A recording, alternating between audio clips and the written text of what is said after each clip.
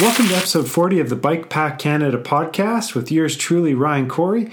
Having just started round 6 of chemotherapy, I'm not feeling so great, so I'm going to keep the intro short today. My interview is with David Dean of Sinewave Cycles. Anyone that wants to get a better understanding of the intricacies of dynamo charging on the go, this talk is definitely for you. Okay, so we'll start with kind of the easy get to know you questions. I think the one that came to mind right away for me is so you're based in Cambridge, Massachusetts. How do you say it? Massachusetts. It's a bit of a tongue twister. I was wondering, like with being, I don't know if you would consider yourself like an electronics company, I guess, but is there any association with MIT, or is that just coincidence? No, that's just a coincidence. I am an electrical engineer, and I went to school at Tufts University, which is in the area also, but being in the same city as MIT is just a coincidence. Okay.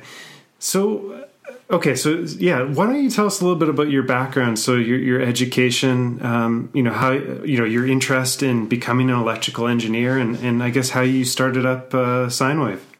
Sure. So, education is, I said, I went to school at Tufts and got a degree in electrical engineering, and have just basically been electrical engineer as a job since then.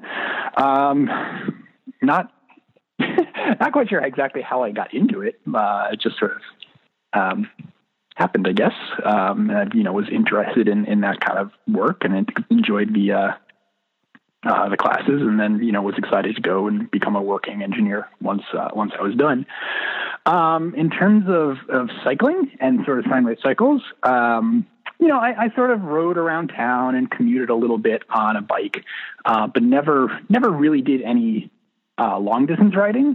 And then, I think it was about 10 years ago, my brother and I were in Philadelphia, or we were planning to go to Philadelphia. And my brother asked a question, said, "What do you think would happen if we tried to bike from Philadelphia to Niagara Falls?" Took a week or 10 days. And he said, "Okay, well, let's try it." And kind of, found our way there. And that was my very first bike tour, and really loved it. Really, really got hooked. And then we did a couple more trips. Every year we would try to do a week-long trip or so. And then in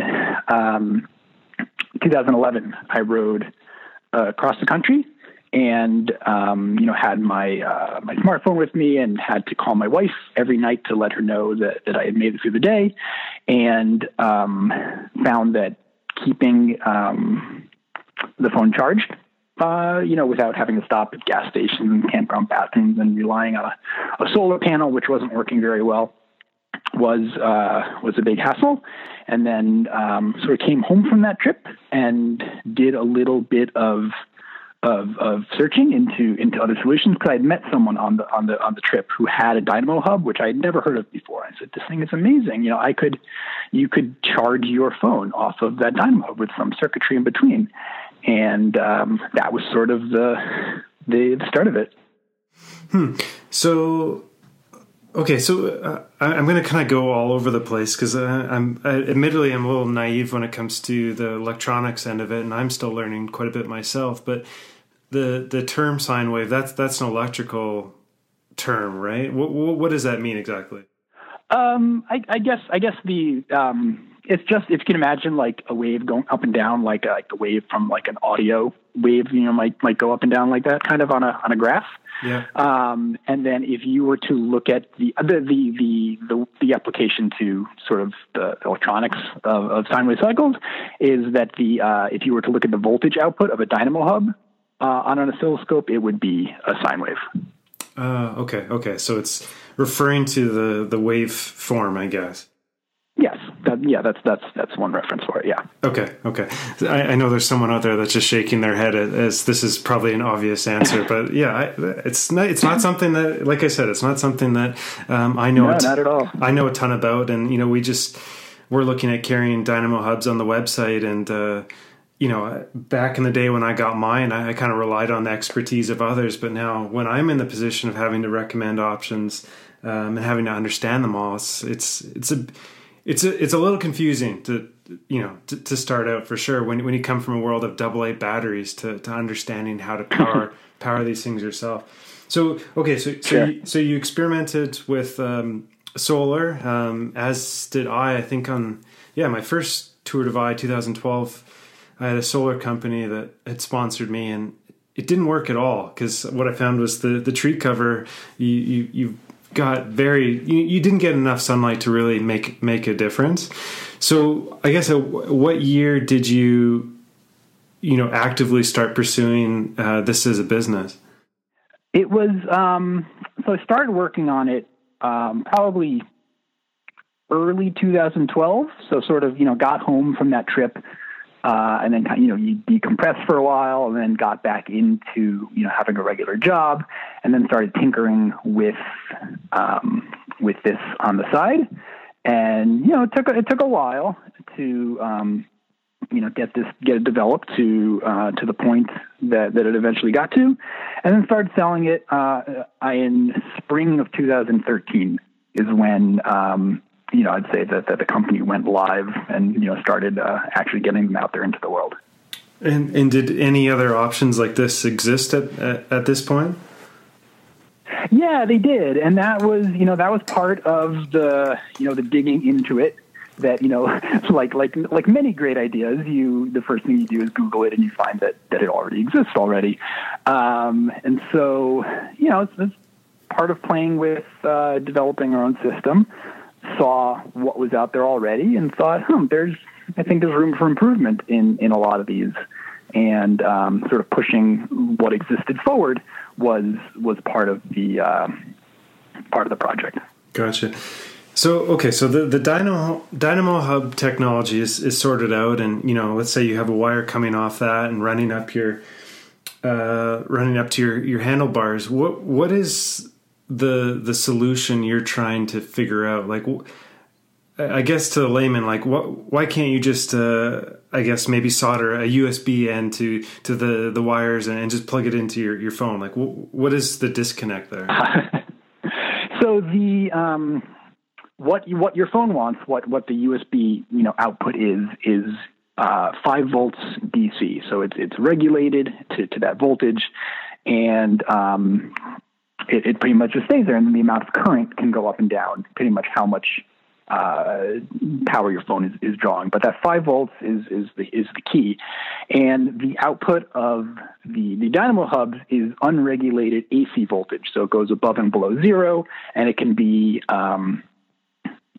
depending on how much, depending on what's connected to it, you can get a very high voltage. If you have, we spun a wheel at 50 miles an hour. In a lab, unfortunately, and measured over 100 volts coming out of a dynamo hub. So, if you were to just connect your phone directly to the hub without anything to convert to that 5 volts and deal with that high voltage situation, it would just blow out your phone right away. Okay. So. I guess would you call the device like a converter? Is that more or less what it is?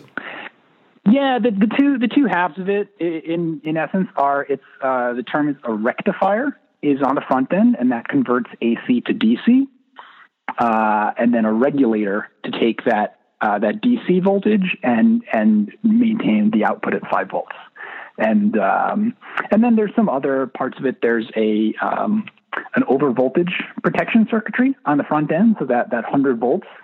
That you can get if you're going too fast. There's circuitry to protect, the chargers and your phone and everything against that situation. And then the output side, a little bit to help it play nicely with your phones, because the phones aren't always expecting the sort of up and down, start and stop voltages, or just voltages and current that they get from the dynamo. And so there's a little bit there to help convince your phone to charge, or GPS or battery, whatever you have plugged in. Okay, that makes sense. So the energy that the phone requires, is that sort of the same across the board for all USB gadgets? The 5 volts is always the same.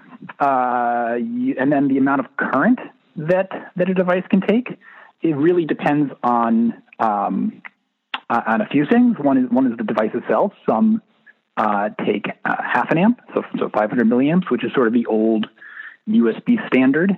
And then some of the, especially newer phones with bigger batteries, can take 1 amp or 2 amp. And then maybe some tablets can take even more. You're usually limited by the amount of power you can get out of the dynamo itself.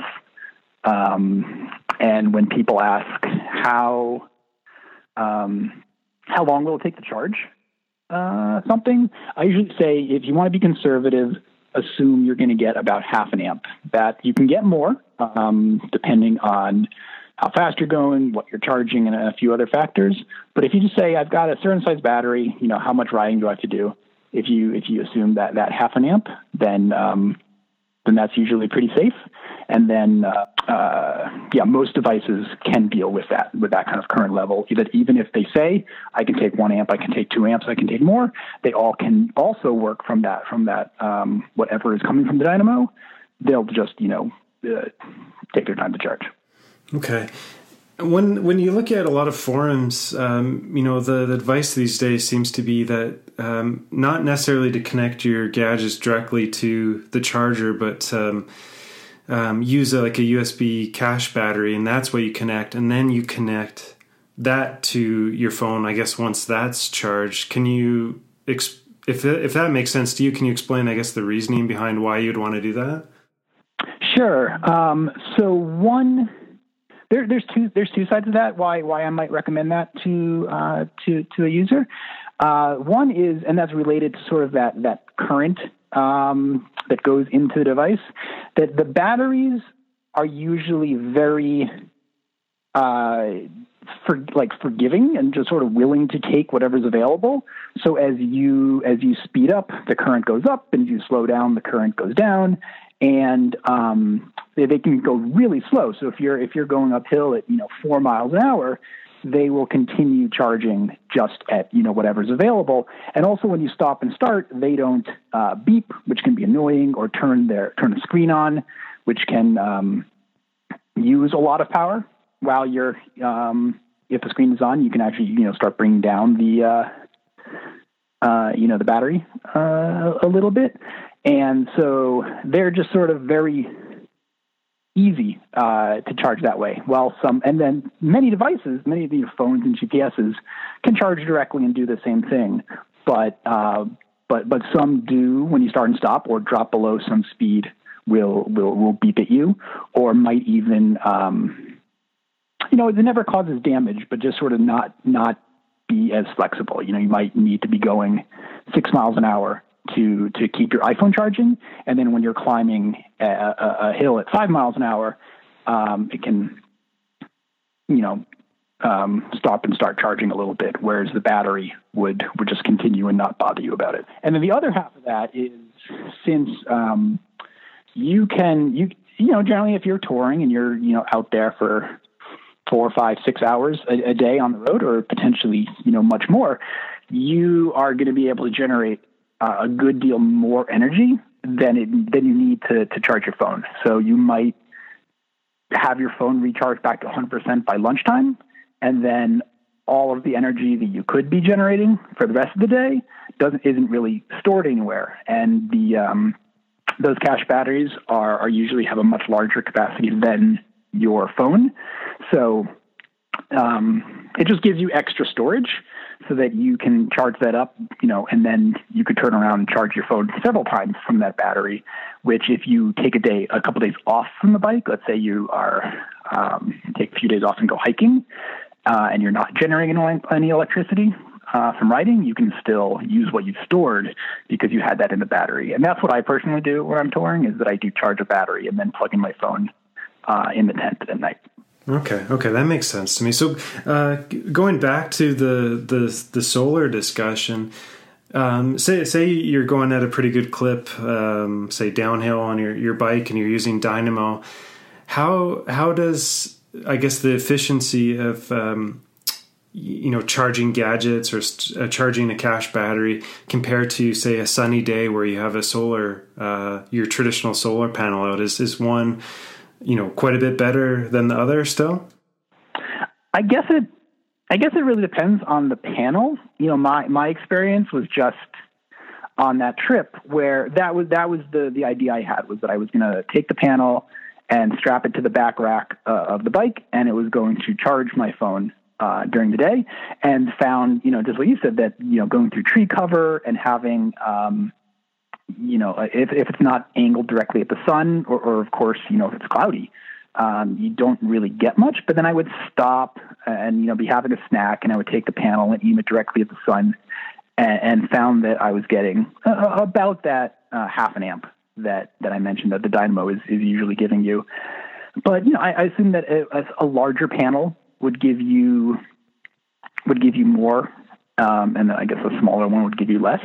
So I think the comparison is just depends on the size of the panel, but at least in my experience, getting whatever you could get from the panel, really, usually you need to stop and angle it at the sun. And at least in my experience, having it on the bike and biking along and capturing some power from the sun while you're riding, at least didn't work for me. Maybe if you're in Arizona, I would have had better luck. Yeah, I think for those that have a dynamo and used it, I think it's pretty clear to us, like, why it's probably better. All you need is a cloudy day to understand why, a dynamo can always give you a charge, whereas the solar is only part of the time. But, I see a lot of folks on this end with hesitation on getting into dynamo just because it seems to be a lot of moving parts, and it's kind of a confusing and complicated notion, whereas solar is a bit easier to digest for the average person.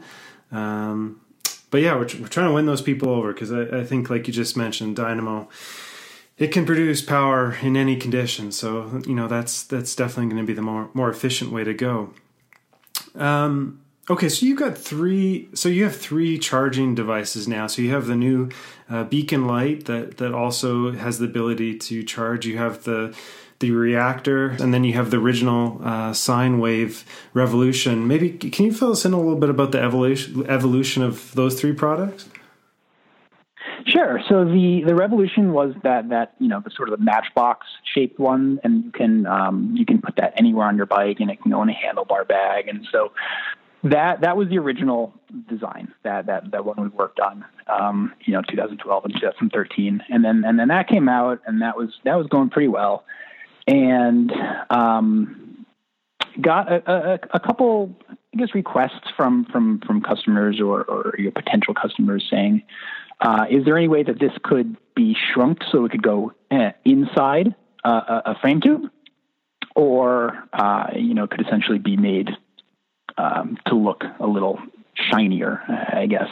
And so started thinking about, okay, maybe we could change the mechanical design and get it to, fit a little neater. And then I also went to NABS, the North American Handmade Bike Show, and kind of saw all these really beautiful bikes there, and thought, man, it'd be nice to come up with a design that could go on these bikes, basically something that would look that nice. And so worked with some designers and some mechanical engineers, and came up with the reactor, which took the circuitry of the Revolution and that electrical design and rearranged it a little bit and shrunk it down. And that takes place your stem cap, so the electronics sit down in the steer tube, and then the USB port just sits up above, and then it takes the regular headset bolt. And so that I think came out in 2014, I want to say, and then eventually had the thrill of seeing it on bikes at NABS, which was kind of cool to have that come full circle. So that was the reactor, and that was also our first time doing anodized aluminum and having that come out in different colors, which has been fun to be able to match all customers' bikes and do things. I mean, a lot of people or the black one, but to be able to do other colors has been pretty cool. And then Can I interrupt for 1 second?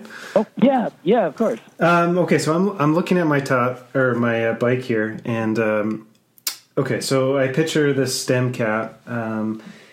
So it's going down through my frame, in through my fork, I'm assuming.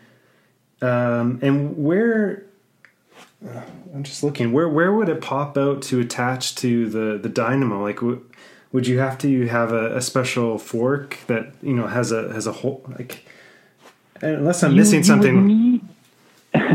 You do need a fork with a hole at the fork crown, and a lot of modern carbon forks unfortunately are closed at the fork crown, so that does present a problem for routing that wire. It is possible to sort of loop it out at the top and run it externally down the side of the head tube. It's a little bit of a hack, but I've seen it done before.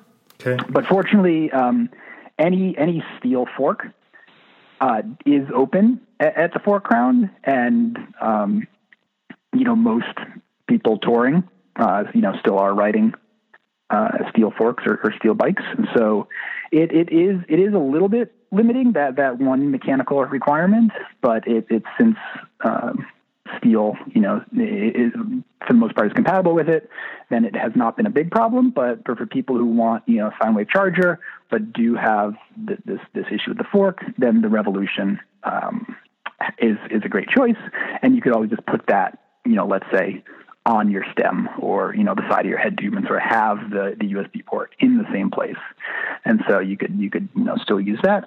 And then of course the beacon, the new headlight, doesn't have that problem either, because the USB port is there wherever you put the light. Gotcha. So yeah, my last few bikes have all had carbon rigid forks, so I think that's where the disconnect was happening, because I was looking at my Salsa bike. I'm like, where would this thing pop out? Okay, so that makes sense now. It's a good point to note for others out there. But as you mentioned, a lot of people are still using steel. Okay, okay. So you mentioned the beacon light. Real quick, and there are some forks out there, possibly carbon forks, who are starting to have internal dynamo routing, which is really exciting to see, just to have more options for people to sort of have a neat setup or run those wires internally, which is cool to see that coming out too. Okay, yeah, I might do a bit more research, because I'd be surprised actually if the Cutthroat doesn't have that functionality, because it was made specifically for the Great Divide route. So okay, I'll do a bit more research on that one. Okay, so you mentioned the beacon light, so that's your newest offering, and well, obviously that's not just a charger, that's a light, but I imagine that changed things quite a bit on the operational side, because previously you had just been doing the chargers. Is that right? Correct. Yeah. So the light is 750 lumens. Did I read? Yes. Okay. So it's got a USB connector built right into it, so you wouldn't need either the reactor or the original Sinewave. You could plug right into it. And does it have I haven't seen one up close, but does it have a switch where you can switch between the light and the charging? I guess if you have something plugged in, and it doesn't necessarily have to be charging. There is a switch. At the moment the charger is always active. So when you turn the light on, the charger is still working. And that was kind of a point of pride for the first two chargers, the Revolution and the Reactor, that you could charge while the light was on, because that was a limitation that we found in some of those existing USB chargers, that if you had the charger and the light on at the same time, the charger wouldn't work. So the Revolution, we said this will work, while your light is on. So we wanted to sort of extend that to the beacon and not force people to choose one or the other. So, as always, if you want to have the light on and not use the charger, you just unplug your USB cable the same way you would as if you had a separate light and the separate charger. But there is a switch, and it controls, obviously you can turn the light off, you can turn the light on to high brightness, and then we have a third mode that we've been referring to as a charger priority mode. where the light is on, but it sort of reserves more power for the charger. That we found that when you have that separate light and separate charger, it's the two are not designed to share the power, so they kind of fight over it. And it's hard to predict exactly how much goes to the light and how much goes to the charger. So this mode tries to do a better job of sort of fairly sharing the power between the two, so that the light is always on, bright enough for you to see, but not necessarily so bright that it takes away a lot of power from the charger. So it's it's usually enough light in that mode to still, ride through the dark, but it's also a great mode for, let's say having a daytime running light, if you want that for safety or for twilight, and that sort of thing. But it's really flexible with having all those different modes in there. It's funny, until you mentioned that, I never really thought of the value of having, I always thought it was 100% or nothing, whether it was the light or charging. But when you think about it, when you're riding at night, you still want to have the ability to, charge that cache battery. Because, especially if you're racing or touring through the night, that's a lot of hours where you're not charging something if it's one or the other. So it's almost good to have that trickle still coming in. And when did the beacon light come out? We first showed it in this past March at NABS in Salt Lake City, and then sort of opened it for a pre-sale after that. And we started shipping them in late July, I think is when the first ones went out. Okay. And you've referenced we a few times. Like, how many people are there behind the scenes? It's a small company. It's mostly me, but I definitely do have supporting people, and if they're not full-time Sinewave folks, I still just sort of refer to it as we. It's what I'm used to calling it. It's funny. I do the same with Bike Pack Canada. I often refer to it as we. It seems more grand that way instead of just me. Right. So I remember the Sinewave Revolution chargers when we've had them come in. Right on the front on the label it says made in Cambridge, and is that you making them? Is that another warehouse? Like what is I'm curious, what's the manufacturing process? Because, to me, I guess the obvious route for a lot of companies would be, once you get the simple solution figured out, you get it manufactured overseas, and, you have to get 10,000 of them made, but, at least that part's out of your hands. Yeah, it is. And what the label is, it says designed in Cambridge and made in the USA. So, like I said, I am, the electrical engineer who did the design of these, but we do have a contract manufacturer who's in Massachusetts. So they're about a 45-minute drive away. It's important, for several reasons for me to be manufacturing, and not only, in the US, but fairly locally, that I can go and jump in the car and be there to discuss something or see what's going on, or, help out with any issues that come up. So, I'm not making them by hand, but they are all assembled in Massachusetts. Okay. And has the design or the functionality, especially for the original, changed much since you first created it? No. No, for the most part, it's the same as when we came out with them. Okay, cool. So I'm thinking, like, we've got our store kind of starting to ramp up a little bit with these sorts of items, and I've spent a lot of time talking with bike shops and trying to gauge their interest and or their knowledge, if anything, on dynamo hubs and chargers and these things. And it still seems like a lot of bike retailers are still kind of in the dark about a lot of this stuff. I'm curious, like, with your website, and you have the option for people to be dealers, like, is it mostly consumer direct through your website, or are you dealing with a lot of bike shops too? I am dealing with a lot of bike shops, and that has continued to grow, and it's ramped up a bit with the beacon. I think that more people are into lighting with dynamos than they are into just charging, and that also this time of year. The light is a little bit more interesting right now, because I think the charger sales would usually and just interest in the charger would ramp up in the spring and early summer when people are gearing up for a tour, and that's really when people be looking at this. And then the light, though, with the charger and with the light and everything, I do think that's going to be very interesting when people are shopping for an upcoming bike tour. But as the light, they call it lighting season, now that people are commuting and they leave work and it's dark, it's an interest. It's sort of a second season for interest in this stuff, being this time when you're biking at night, or not at night, but in the dark a lot. Gotcha. Okay, so you've got a light, you've got a charger, and you've got a background in electrical engineering, and the entrepreneur mind in me says, is the next obvious step to build your own dynamo hubs. Has that crossed your mind?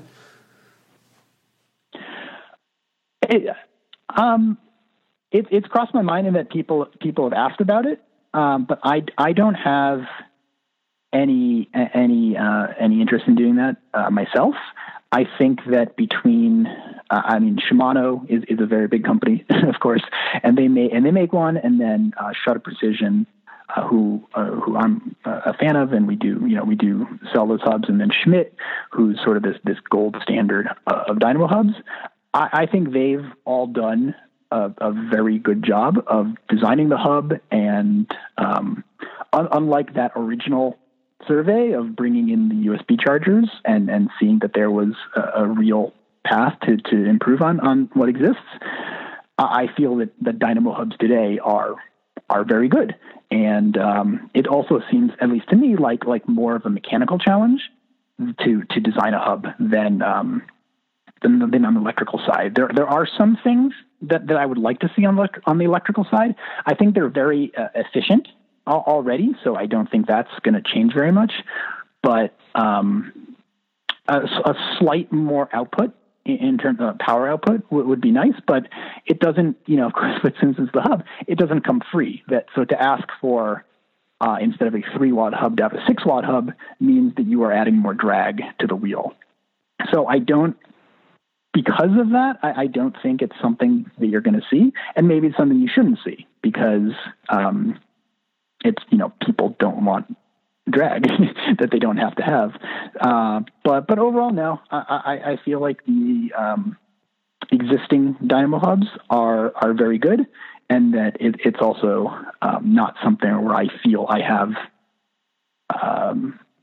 really strong ideas about what I would change if I were to make one.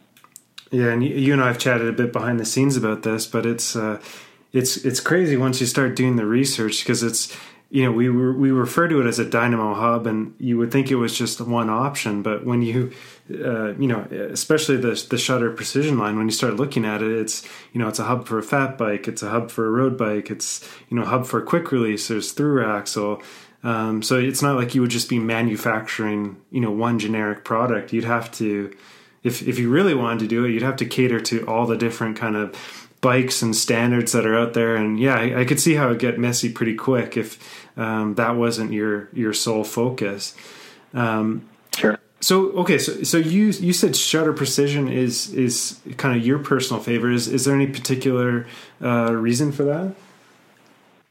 Well, it's not necessarily my favorite. We just through Sinewave Cycles, we do sell SP hubs through our website, but we've also started selling Schmidt hubs recently. But when people ask, for a hub recommendation, I usually do say just look at, I say you should look at SP and you should look at Schmidt is my advice. I think that Schmidt is, like I said, sort of the gold standard. They've got this great a reputation for durability and reliability, and the power output, which is what I focus on, is definitely as good as anything else.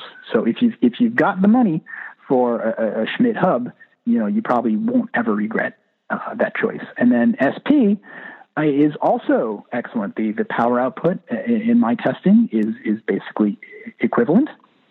I first started hearing about SP hubs from riders who were doing the Tour Divide, and so that was as good of a testament to reliability as anything, really. And then it's about half the cost of a Schmidt hub. So if you want to save some money, that's a great option. And then Shimano, which is sort of the third of the big three that you see, I personally think the SP has better performance for a similar price as the Shimano, and so that's why I sort of just limit that recommendation to either the Schmidt or the SP. Okay, well, that's good for me to know. The Schmidt, that's a German brand, as I understand it, and the Shutter Precision's out of Taiwan, and then Shimano, I'm not quite sure where Shimano makes theirs. I imagine it's similar. A Japanese company. I'm not sure where their manufacturing is. Okay. So we had a couple of questions come in from our listeners, and I think we covered Lori Downey's question. She was wondering kind of just to understand the basics of how it works and how long it takes to charge things. I don't think we covered the charge length. So let's say actually, hey, Ryan? Yeah. Real quick comment on answering that question about the charge times. Yeah. Is that question of how long would it take me to charge my phone is the question that I get most often. And again, you can use that 500 milliamp estimate. But in actual use, it's interesting that, charging from dead to full of a phone is not usually what happens. Usually you have a phone with some charge in it, and then you're often using it. You might have be navigating or stopping often to take pictures, or just the phone is in use over the course of the day, and the amount of power that you can put into the phone from the dynamo is greater than what would be coming out. So you can have it. You can be playing music on your handlebars, and the charge continues to go up rather than coming down.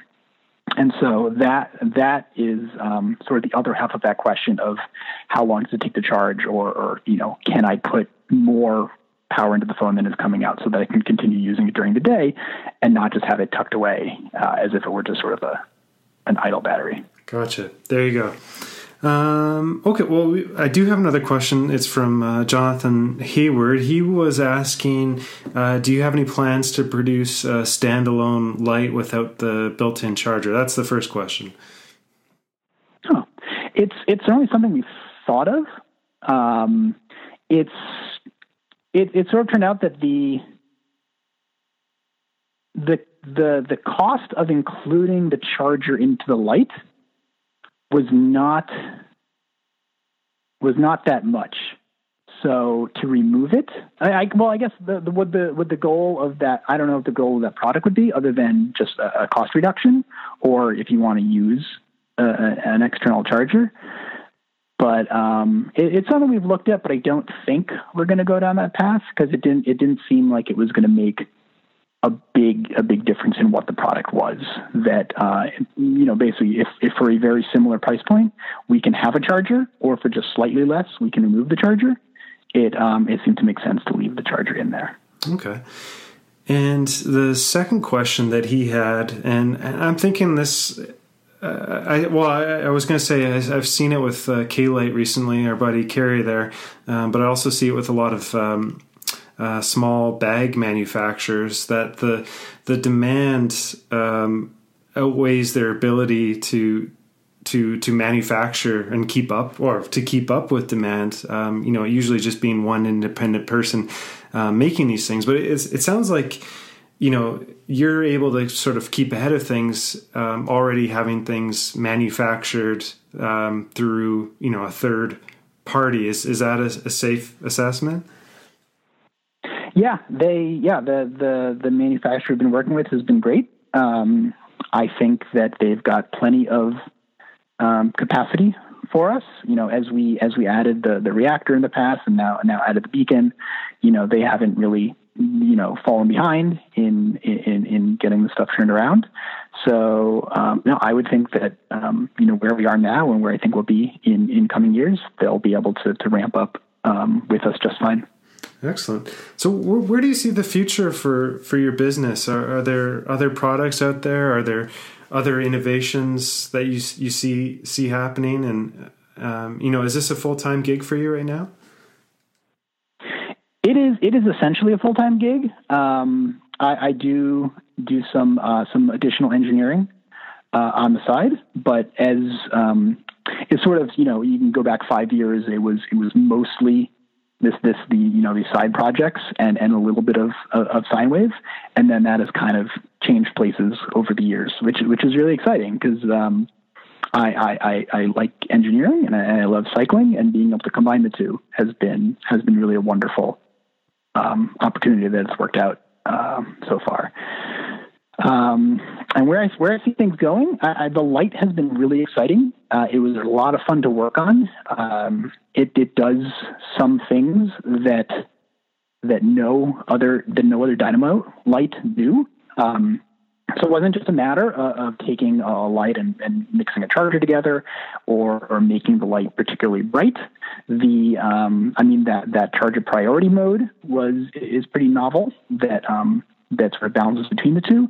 And then what we also didn't mention is the ability to power the light from an external battery pack. So there's the dynamo input, and then there's a battery input that you can plug in, just an off-the-shelf USB battery pack, and it turns the beacon into a battery-powered light. So if you don't have a dynamo or your dynamo breaks, you can still use the light as a battery-powered light, and you don't need a proprietary pack. You just get whatever USB pack, and then you can ride with that. And I have heard from customers who have been using that feature because they have one dynamo bike and one non-dynamo bike, and like being able to move the light between the two.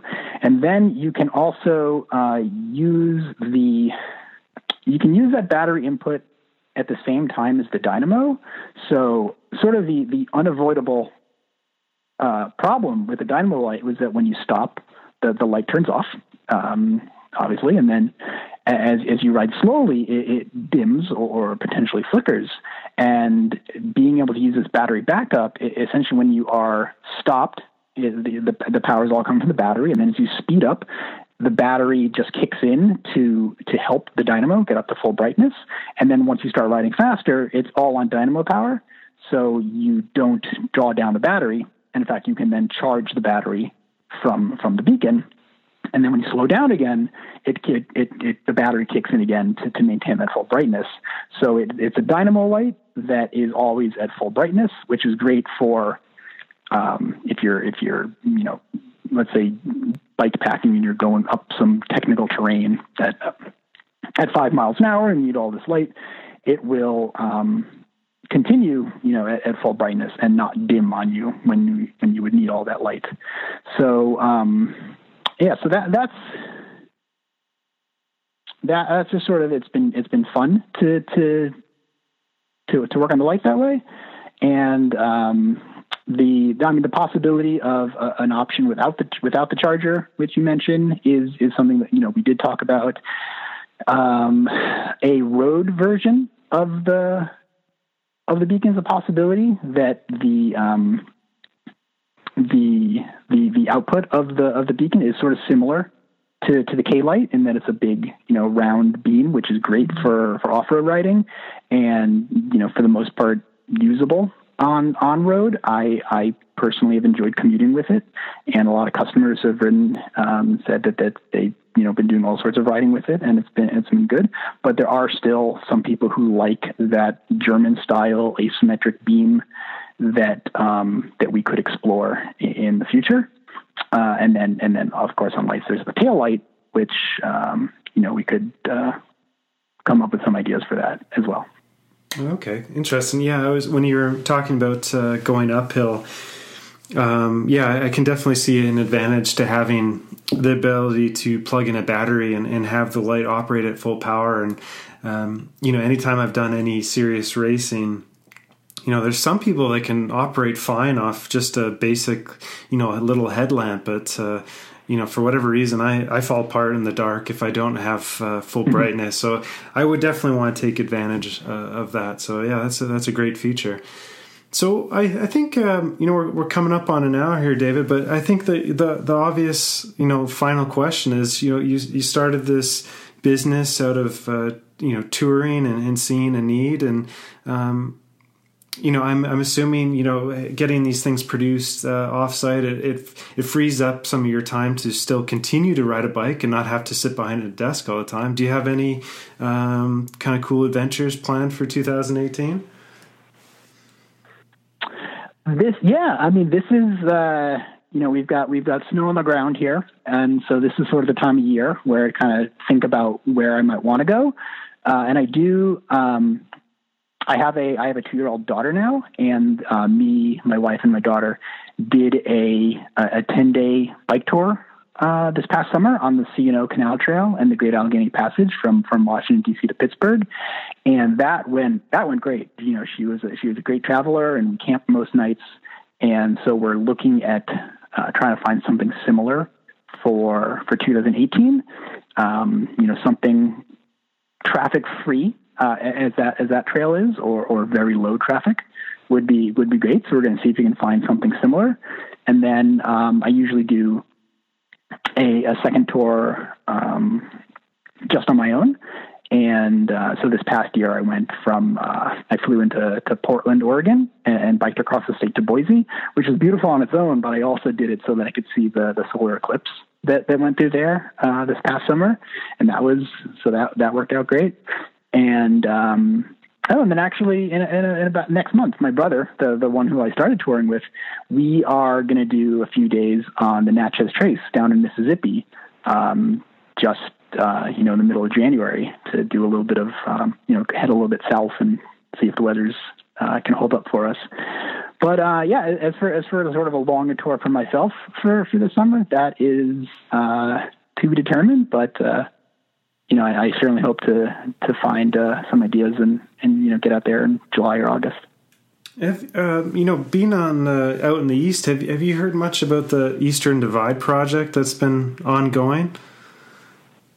I have heard of it. I don't know much about it, but I'm actually pretty excited about it because the more I'm getting really interested in essentially bike packing instead of on-road touring and getting away from cars and getting, more into the woods essentially. And there's not nearly as many options on the East Coast as there are out West, as you would imagine. So hearing about this project, this sort of long, through, bikepacking trail, on this side of the country, I'm really excited to learn more about it and sort of see where that goes and hopefully, ride parts of it myself. Awesome. Well, thanks, David. I appreciate the time. It's a topic, as I said before we came on, it's normally I'm pretty well versed in the topics and with the people I speak with, but this is the first time you and I have had a chance to chat in person and as in depth. But I appreciate, well, not only this time, but for those that are interested in the Sinewave products, David is great at answering questions by email, and by all means, if I don't know the answer, I'm sure he would be happy to help. But you can learn more about his products at sinewavecycles.com, and of course on our bike pack site we've got the original charger. I'll have to admit I was a little hesitant about carrying the top cap charger, only because I was afraid of it being exposed to the elements. But that's something we didn't cover, David. But it's, as I understand it, it's pretty safe to have it out in the open and exposed to water and wind and kind of guck and all that. What we did for that design, which we started with that revolution, is if you were to open up the enclosure, all of the electronics are filled with epoxy. So and then the USB connector, which is open to the elements, it has gold-plated contacts on it, so those don't corrode or rust when they get wet, and any water that gets into the connector there's no electronics to touch. So it would just basically, the water would then just come out, and no harm would come to the electronics or the connector. And that has been proven out over the years we've been selling it. People have been using it, exposed and out and, on handlebars or on the side of the bike, and they've held up, great to all sorts of weather. And then the reactor, which is the top cap, does the same thing, that the electronics, which are in the steer tube, are still filled with epoxy, that if you were able to see one, it's a little black cylinder that is under the USB under the top cap. And that's all epoxy. And then the same USB connector, so gold contacts, and even a little drainage hole under the connector, so that any water that does go inside won't just sit there. It'll come out either on its own or when you plug in a USB cable. And then we did the same for the beacon also. All the electronics are filled with epoxy, and then you can't do that on the LED side, but that's just got well designed O-ring seals so that no water can get in on that side. And then again, connectors are gold plated so that they're not affected by the elements. Well, there you go. Always learning. Thank you very much, David. And well, I have no more excuses than not to carry the top cap at some point, and we'll take a look at the beacon light too. But yeah, thanks for your time, David, and we'll let you get back to your day here. Sure. Thanks, Ryan.